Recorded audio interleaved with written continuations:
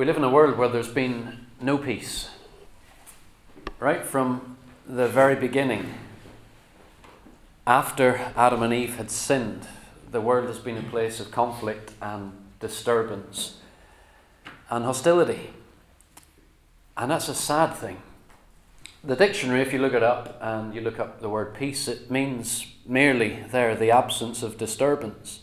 And peace is usually the state that people would look at when, say, warring nations are no longer at war or factions are no longer fighting.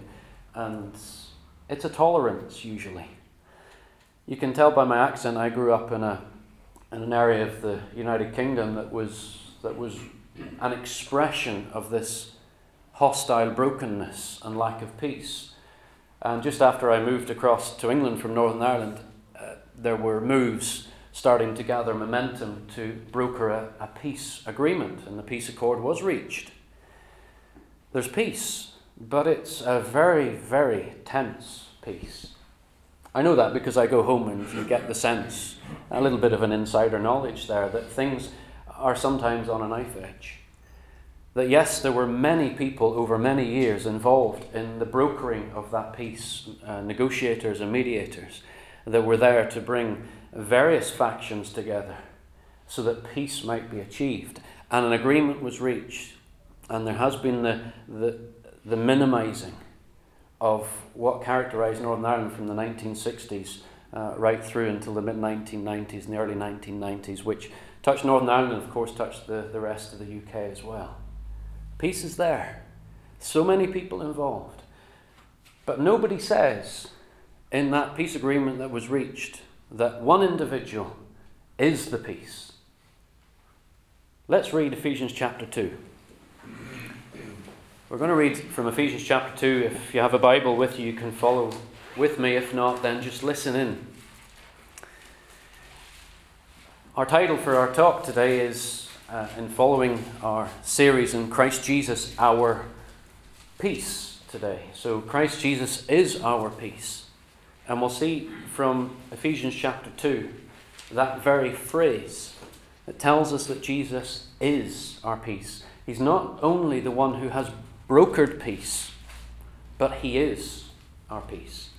Let's read the section from verse 11 of Ephesians chapter 2.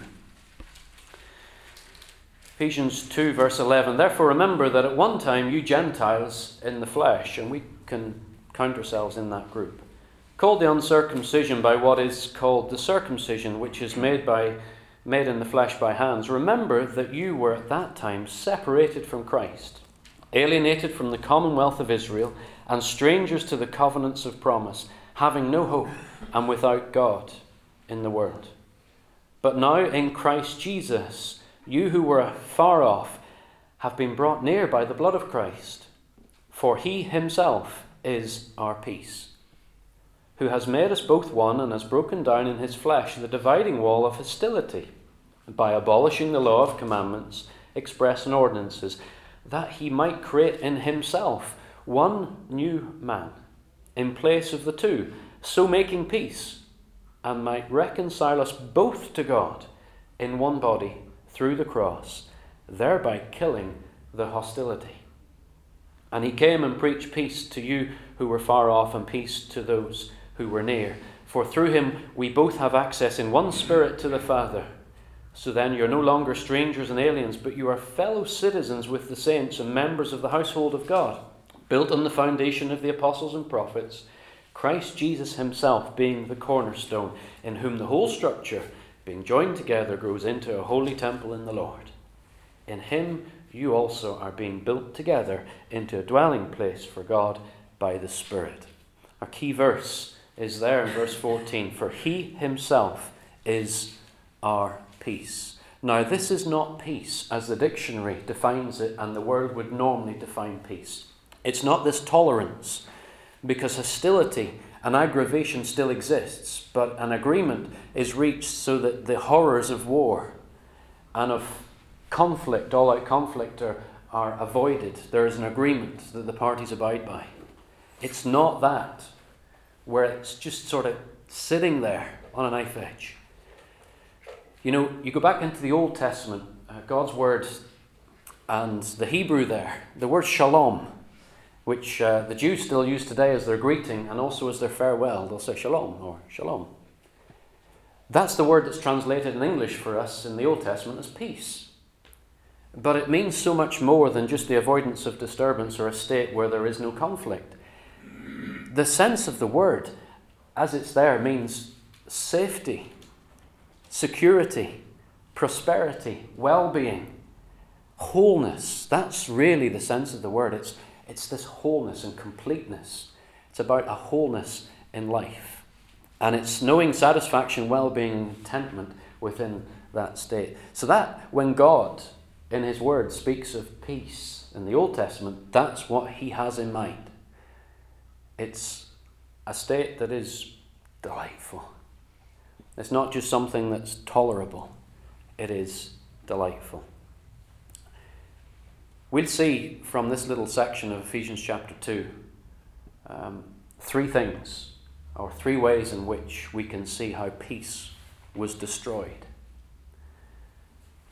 At the very beginning, when God, the creator of all things, made everything and made us as well as humanity with the dignity and the responsibility to rule on God's behalf over the creation that God had made, turned away from God. Satan had come in and he had deceived Eve. Remember the word deceived. He deceived Eve, and Eve, in her spirit, felt that there was something being withheld from her by God. But God was everything. And in that moment felt there must be something else, and was deceived into doing what God had said they shouldn't do. What God had said was, trust me. I am everything. I'm eternal. I'm everything that you need. And the deceit came in, and Eve was deceived to pursue something other than God. And Adam joined her in that. That's what we're told in Genesis chapter 3. Before that, it had been perfect. But then this deception came in.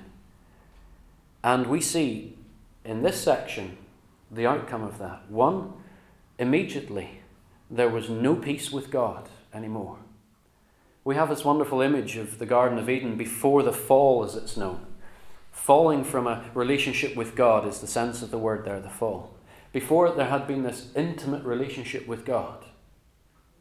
And then this deception and the pursuing of something other than God meant that we turned away from him. And there was no peace. Well, why was there no peace? It was because Adam and Eve knew full well what they had done.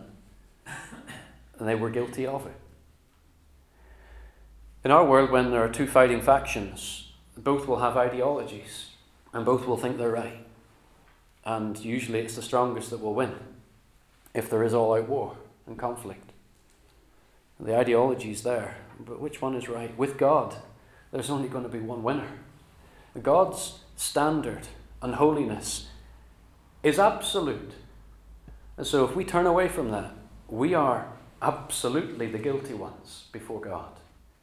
And therefore, the hostility that comes is not God in a vindictive way coming against us as sinners.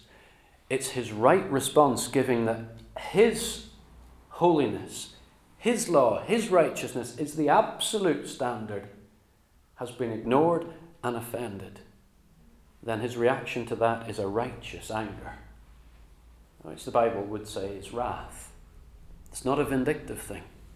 It's justifiable hostility, if I can use that word, against those who've turned away from him. We're entirely the guilty ones. So immediately there was that brokenness, that lack of peace between humanity and God. And flowing from that came conflict with each other. We've seen in this portion here that we were separated from God. There was that brokenness, hostility. We see here as well that we're at conflict with one another. Adam and Eve hid from God in the garden, it says, after they'd done what God said they shouldn't. And when God then pursued them and spoke to them, what have you done? Adam blamed Eve. Eve blamed the serpent, Satan and the serpent. They were blaming everybody else. There was conflict between them instantly.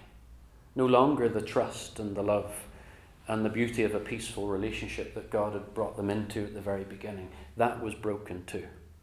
Not only that, it led then to conflict with their surroundings.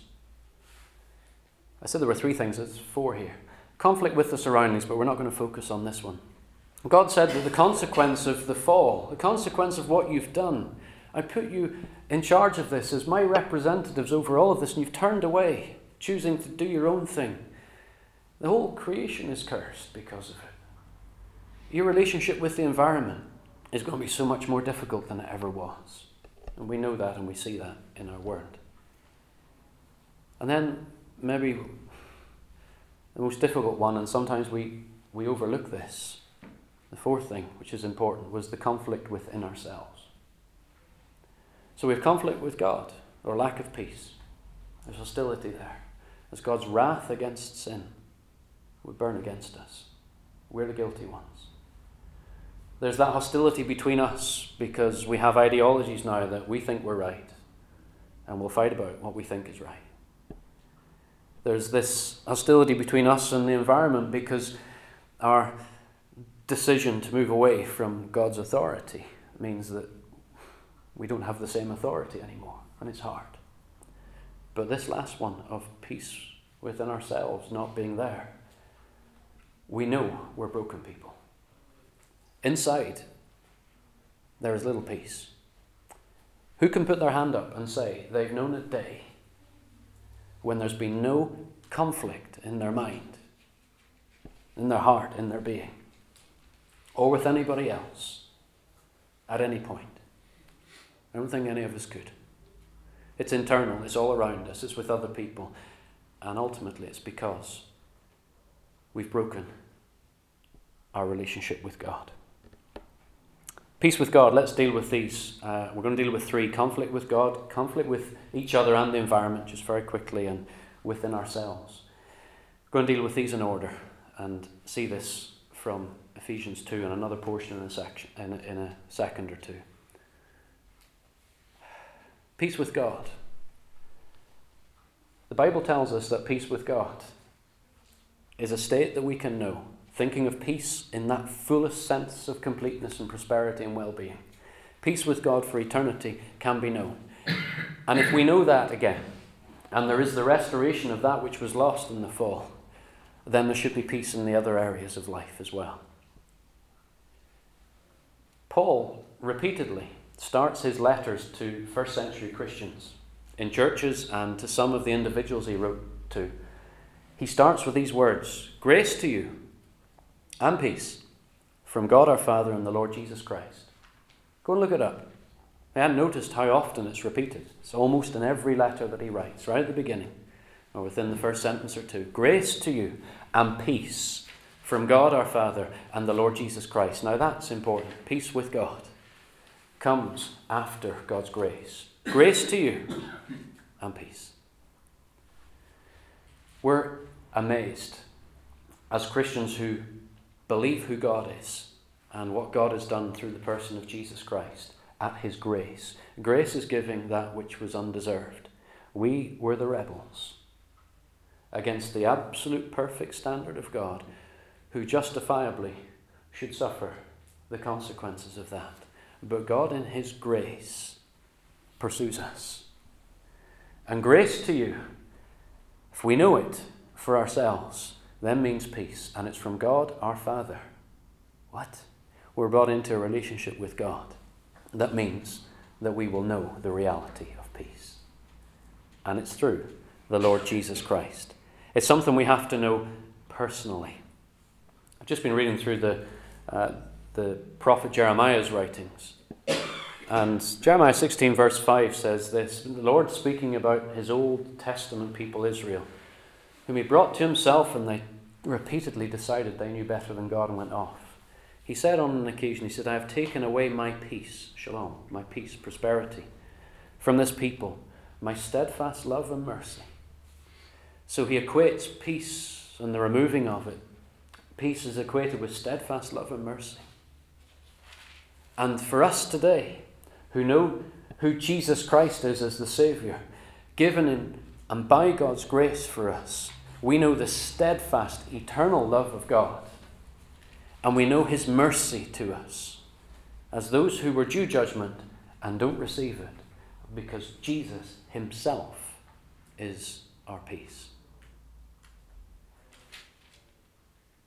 In Isaiah chapter 9, verse 6, God made a promise through the prophet Isaiah that there was going to be somebody stepping into this hostile, conflict-ridden world who would be called the Prince of Peace. What hope shines into the darkness that God in his grace would pursue us, the rebel enemies, so that we might know his peace.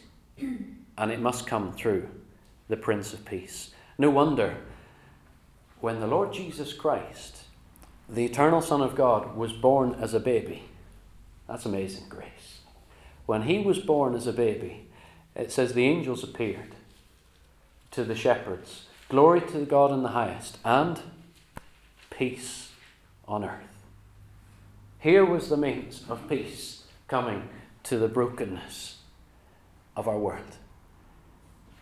To restore a relationship between us, the rebel, and God, so that then we might know peace with one another, and that we might have peace within ourselves, because Christ himself has come. Glory to God in the highest, and on earth peace.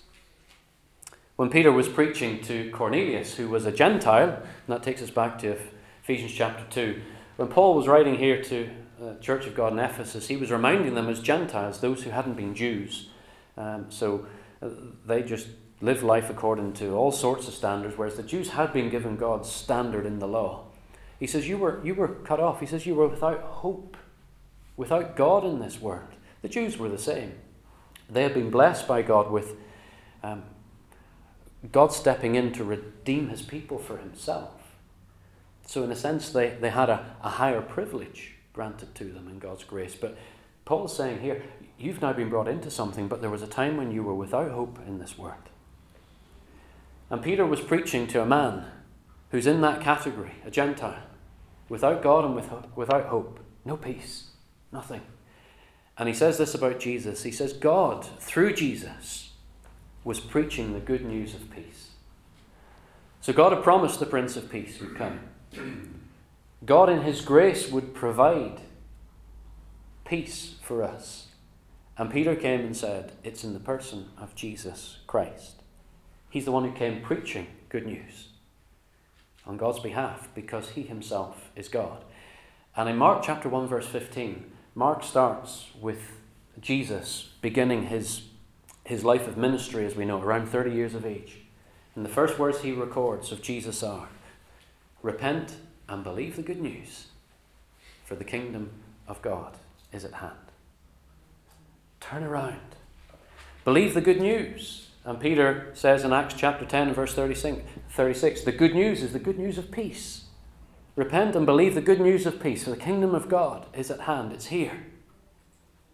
Come into the kingdom, Jesus was saying, where you'll know the shalom of God, the prosperity that God longs for you to have.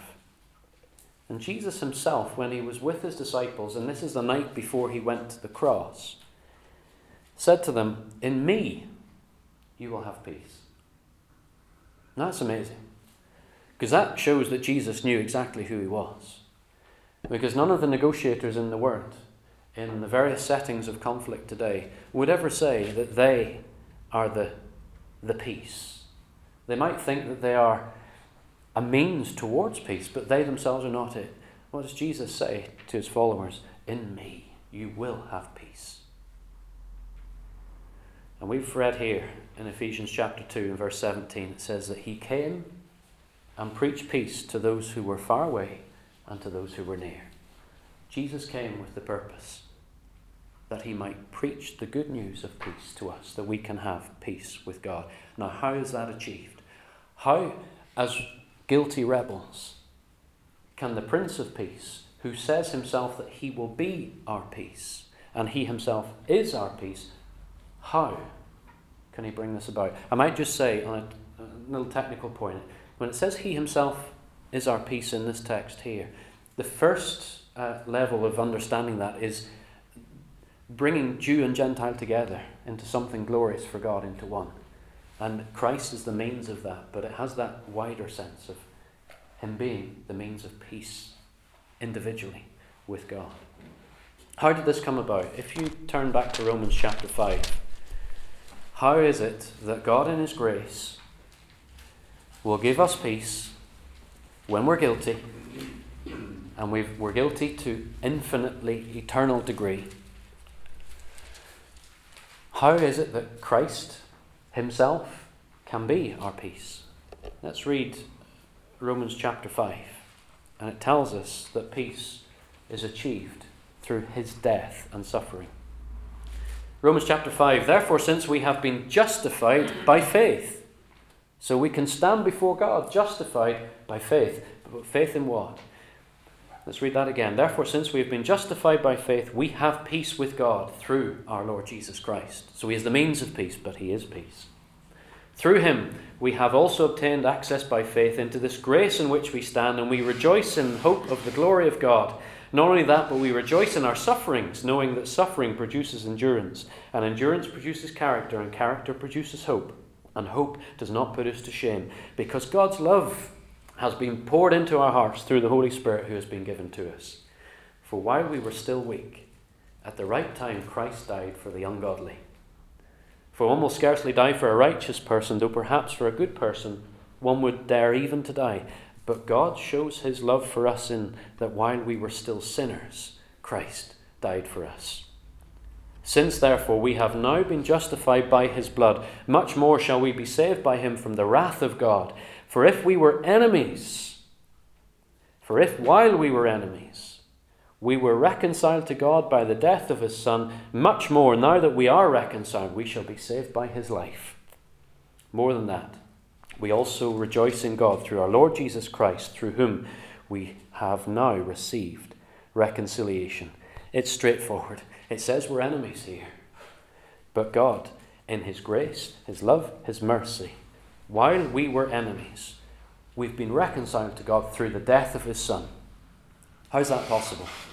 Because God, the eternal Son, the person of Jesus Christ in humanity, was entirely sinless and guilt-free, was not associated with us at all in the guilt of turning away from God. His life absolutely was lived, honouring and glorifying God every single moment of his day. And then he was rejected and nailed to a cross. And he died. God tells us that that death was planned from all of eternity. Because in that moment, it says that God would count him as guilty for our sin. That's the grace of God. God himself fixing our mess. Grace to you and peace from God, our Father. God shows his love for us in that while we were still sinners, Christ died for us. That's why we can stand justified by faith. We reach out in the moment that God awakens us to realize that God is justifiably hostile to us because we are guilty as sinners. And we see at the same time that he has provided in himself and in his Son, the Saviour, who is the only one who can bear the infinite judgment of God against sin.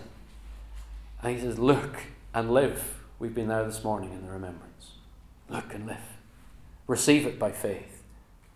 You're guilty and you can't do anything about it yourself. God justifiably and righteously will bring his wrath against you. But he's done it already in the person of his Son when he died. And while we were still enemies, we were reconciled to God through the death of his Son. It's not just that our sin is forgiven. It's that we're reconciled to God. That's why it's peace. That's why when Paul starts his letters, he says, grace to you. And we're thinking what the grace of God is, that God would do this for us. And peace from God our Father. We're brought into this wonderful relationship with God. No longer enemies, but sons. That's how the Bible describes it. Brought into a place of privilege as children of God. Where's the safest place and the place of peace that you know most? Not always the case, but often. We'd like to say our own homes, wouldn't we? It's where you'd expect it to be. Place of conflict often, I know that. But God is the perfect Father. Everything is wonderful. And he says, you come and you're reconciled to me. You've gone away, and I bring you back because of what my Son has done, what I have done through my Son. And by faith you take that and you come in to this glorious peace, shalom, prosperity, completeness as part of God's family. We had that in Ephesians 2 as well. It says that Christ was bringing Jew and Gentile together into one so that we might enjoy being part of God's family together. And it goes on towards the end of it that then should be expressed in people together serving for God today in God's house. That's maybe for another time. Therefore, Romans 5 verse 1, since we have been justified by faith, we have peace with God through our Lord Jesus Christ. It's because of what he's done, but it's also because of who he is. The eternal Son of God, because we know that Jesus was raised from the dead. And says that in verse 10, we shall be saved by his life. Romans 5 verse 10. His death is the means of our sin being judged, but his life that he lives after death is the means of us knowing that we have eternal peace with God. And from that flows so much. Grace to you and peace from God our Father. It's all about relationship. Come, be mine. So it's not the case that we're simply in a brokered peace agreement. We can't bring that to this consideration. We've been brought from the outside place into the family of God. We're reconciled to God as sons of God, and being united with Christ in faith means full reconciliation with God. We sang in our hymn that as dear as Christ is, the Son is to his Father, so then we are counted as dear by God too. The Bible language of being in Christ is those who say that in Christ, he is the means of salvation. He is the means of peace. Only him. He's achieved it and he is it. That's why he could say, in me you will have peace. And he also said, I give peace, and it's not as the world gives, which means it lasts for eternity. It's glorious. Remember what the Lord said in the Sermon on the Mount? Blessed are the peacemakers. What's the next bit say? For they shall be sons of God. It's all about that reconciled relationship with him. Quickly then, the other things. So we have peace with God that's made possible through what God has done in his grace to us in Christ Jesus. It then brings, and should do, peace with one another and with our environment. The world is a place of selfish ambition. And the Bible repeatedly tells us that those who trust in Christ should no longer be living for themselves, but living for him. No selfish ambition in that. And repeatedly, the writers of the New Testament, writing to Christians who are living after Jesus has lived and died and been buried and has been raised from the dead and is exalted to the throne in heaven, repeatedly they're saying, let the peace of Christ rule in your hearts. Let what you have become in Christ rule in your life, not other things.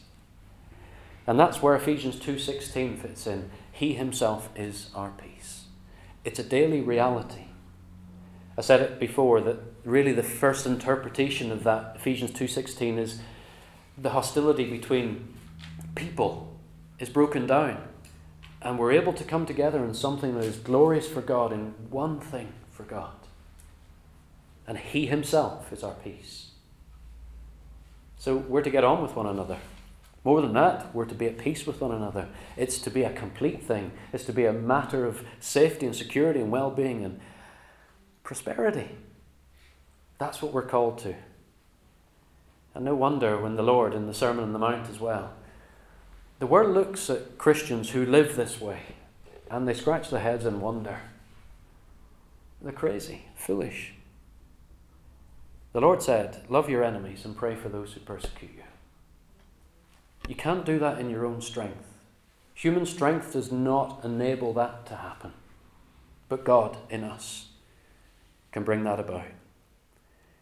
The wonderful truth is that when we have peace with God through the Lord Jesus Christ, and He Himself is our peace, we're told that God Himself comes and resides in our body and in our life experience. The Holy Spirit, the Spirit of peace, comes to be in us.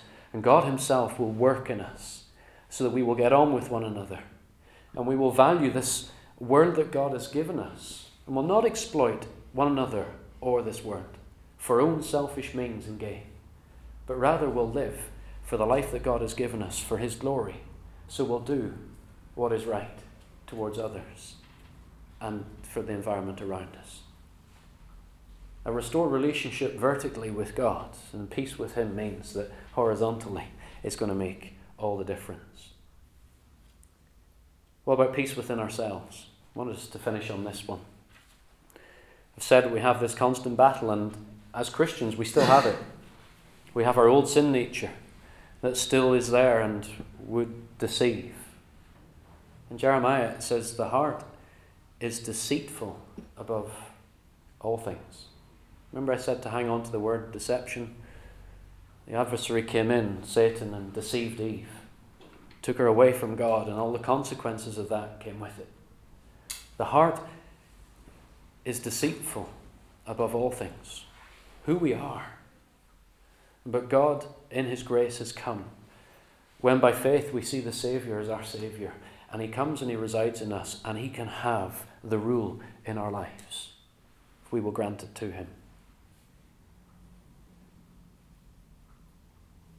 God had said through Isaiah the prophet that for the wicked there is no peace.